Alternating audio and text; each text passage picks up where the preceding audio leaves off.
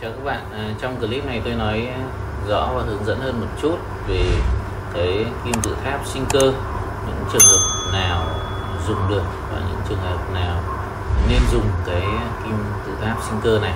Thì tôi vừa mới làm xong kim tự tháp sinh cơ cho mình.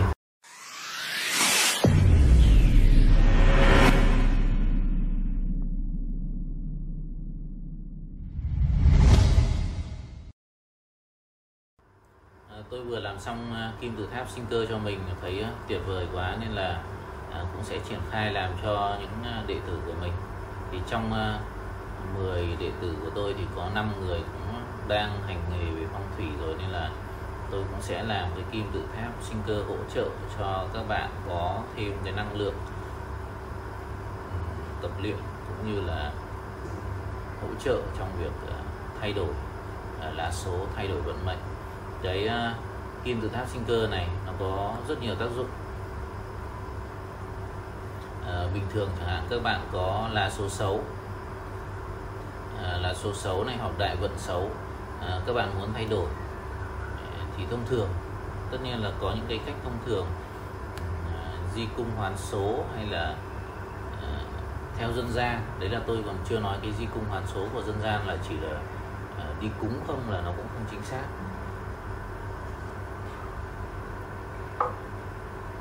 Di cung hoán số đúng là nó phải thay đổi được cái lá số về mặt tứ trụ. Giống như nhiều sư thầy mà bảo là họ đi tu rồi không xem được lá số, thì tôi cũng nói là thực ra tôi chỉ cần tiếp xúc với họ 4-5 lần là tôi vẫn thừa sức tính được cái lá số của họ đang thay đổi theo cái chiều hướng nào, đang chiều hướng tốt hay chiều hướng xấu. Trừ phi dùng cái kim tự tháp sinh cơ này mới gọi là khó tính, vì nó cải biến tốt hơn, tích cực hơn về nhiều mặt nên mới gọi là khó tính. Còn việc tu tập thông thường thì hoàn toàn có thể tính được. Nên là nhiều sư trụ trì khi gặp tôi tính xong cái lá số là lúc đấy họ mới sợ, mới thán phục là sao nó đúng thế.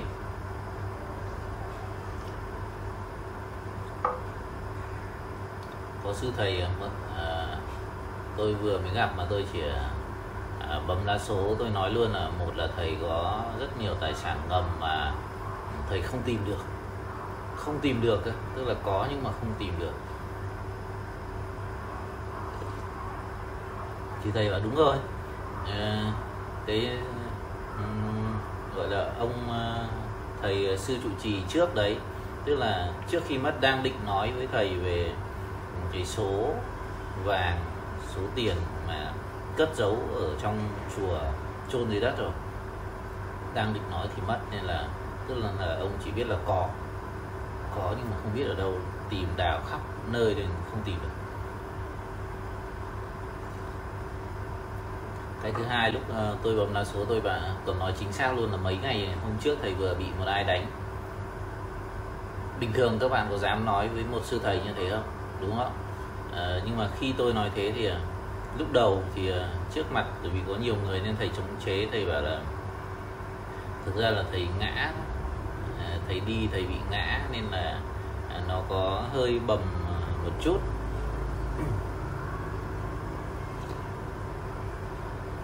Nhưng mà tôi bảo không, tôi không nhìn cái vết bầm ở trên người thầy, mà theo cái lá số thầy gửi vào cái cách nói chuyện của thầy, cái phương hướng tu tập và cái định hướng chùa của thầy thì tôi tính được là mấy hôm trước thầy bị đánh, còn ai đánh tôi không biết. Thế là đến lúc tối về thầy mới gọi riêng, thầy bảo là đúng thầy Linh ạ, đúng là mấy hôm trước là có cái bọn trộm nó mất dậy, nó vào giả vờ là cái người cơ nhỡ đi đường không có chỗ ngủ, thì thầy mới thương tình, thầy cho ngủ cùng ở trong chùa luôn. Thì là nửa đêm nó dậy, nó bóp cổ nó đánh để nó cướp đồ. Mà đến lúc thầy vật lộn, thầy đánh lại nó thì mấy đứa đệ tử ở trong chùa còn sợ, ngồi im không làm gì, một mình thầy vật lộn với nó. Và đến lúc vật lộn một hồi thì nó trốn, nó chạy thoát. Nhưng mà đấy tức là có vật lộn, có đánh nhau với sư thầy.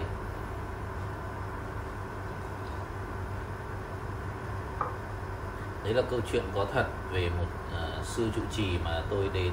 Thầy chỉ cần đọc cái thông tin ngày tháng năm sinh mà thầy, tất nhiên thầy tu tập lên cái mức đại đức là cũng rất là lâu năm rồi, nhưng tôi vẫn tính được. Nên là nếu mà nói là lá số không tính được thì đấy là không phải, vì chẳng qua là không biết tính thôi. Còn đã tính thì ai cũng tính được, trừ phi làm sinh cơ thì tôi nói là cũng có khả năng rất khó tính. Vì sao khó tính và việc khó tính này nó sẽ tốt hay xấu? Vì thực ra là nó cải biến lá số của bạn theo chiều hướng tốt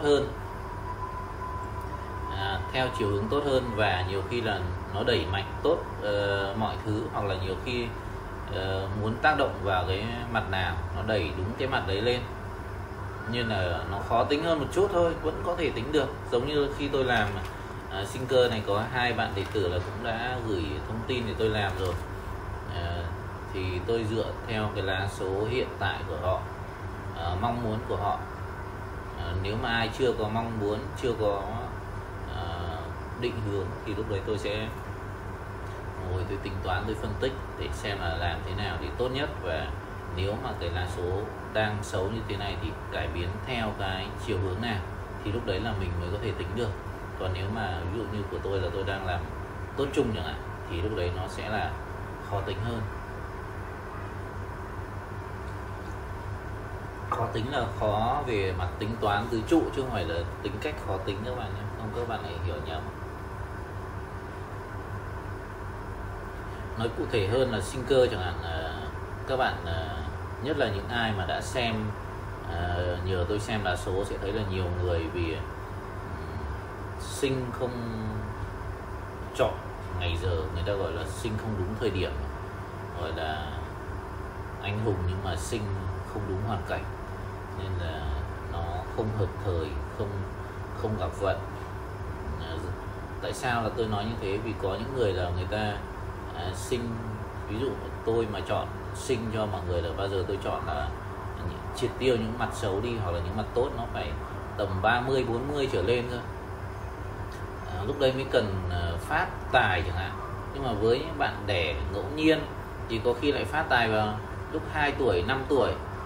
Phát tài thì lúc đấy thì làm sao phát được? Không kinh doanh, không làm ăn gì. Phát tài lúc đấy thì chỉ có phát về mặt lì xì thôi, hoặc tự nhiên là bố mẹ mất thừa hưởng trong một lô, đúng không? Hoặc là bố mẹ thì muốn giấu khoản tiền nên là cho hết cho con chẳng hạn. Thì đấy, nhưng mà hiếm lắm. Tại vì một đứa trẻ con mà nó phát tài vào lúc 2 tuổi, 5 tuổi giải quyết được vấn đề gì đâu, không giải quyết được. Nên là khi chọn giờ sinh cho một người thì phải chọn làm sao nó phát được khoảng 30, 40. Cái độ tuổi nó đang phát triển thì lúc đấy nó mới hiệu quả. Và sau đấy phải giảm đi những cái xấu, hoặc là như trong clip sau tôi nói về cái lá số của tù ngục ấy. Thông thường thì mọi người ít nói về cái lá số tù ngục, nhưng mà clip tới tôi sẽ phân tích cho các bạn thấy là có những lá số thì nhìn là biết là cái người này có khả năng bị đi tù.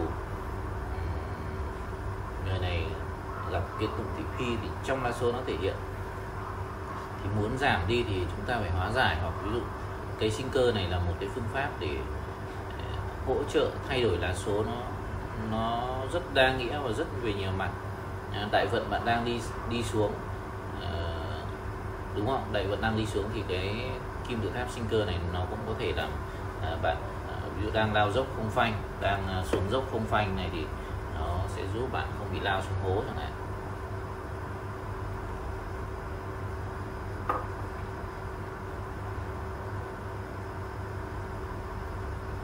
Hoặc là cũng có bạn hỏi là vợ chồng suốt ngày khắc khẩu cãi nhau làm kim tự tháp để hạnh phúc được hay không, thì đấy cũng là một dạng kim tự tháp để thay đổi lá số.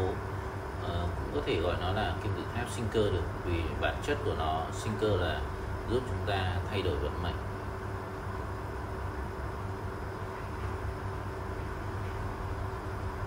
Thì hy vọng là qua cái hướng dẫn như thế này thì các bạn cũng hiểu rõ hơn về cái kim tự tháp, ai có thể dùng được. Thực ra là bất cứ bạn nào đều dùng được. Lá số bạn đang tốt thì bạn cũng có thể kích cho nó tốt hơn, còn lá số xấu thì các bạn có thể dùng phương pháp dựa vào kim tự tháp sinh cơ này để các bạn triệt tiêu đi những cái xấu. Và cái này thì sử dụng nó cũng rất đơn giản, các bạn có thể đặt trên bàn học, đặt ở đầu giường, chôn dưới đất cho nó vĩnh cửu luôn cũng được. Hoặc là như tôi là tôi đóng cái giá ở trên tường này, vì nhà có con nhỏ nó nghịch thì mình đóng ở trên tầng này, cao cao này, ngang tầm mắt này, thì mình hàng ngày mình vừa nhìn được, thứ hai là cũng vừa ngang tầm mắt mình ngắm được, vừa không bị các bạn nhỏ các bạn nghịch. Hoặc là nếu mà là kim tự tháp xá lợi bên trên này có cái xá lợi thì chúng ta cũng có thể đóng ở trên cao như vậy được. Còn như tôi vẫn khuyên là nếu mà ai có điều kiện nhà mặt đất hoặc là biệt thự chúng ta có đất thì các bạn chôn xuống đất thì nó vĩnh cửu luôn, không lo di chuyển. Còn bình thường chúng ta đặt trên bàn học các thứ thì phải để ý là hạn chế nó di chuyển, vì di chuyển xáo động này nó cũng làm cái ảnh hưởng đến năng lượng. Trong những cái phần test sau ấy, tôi đang làm một loạt kim tự tháp để test. Tôi sẽ test cho các bạn thấy là các cái kim tự tháp nó phát ra năng lượng mạnh như thế nào, và đấy là những cái lý do mà nó sẽ giúp chúng ta thay đổi hoặc là cải biến được cái vận mệnh hay là lá số của mình theo một cái chiều hướng tốt hơn hoặc là tích cực hơn.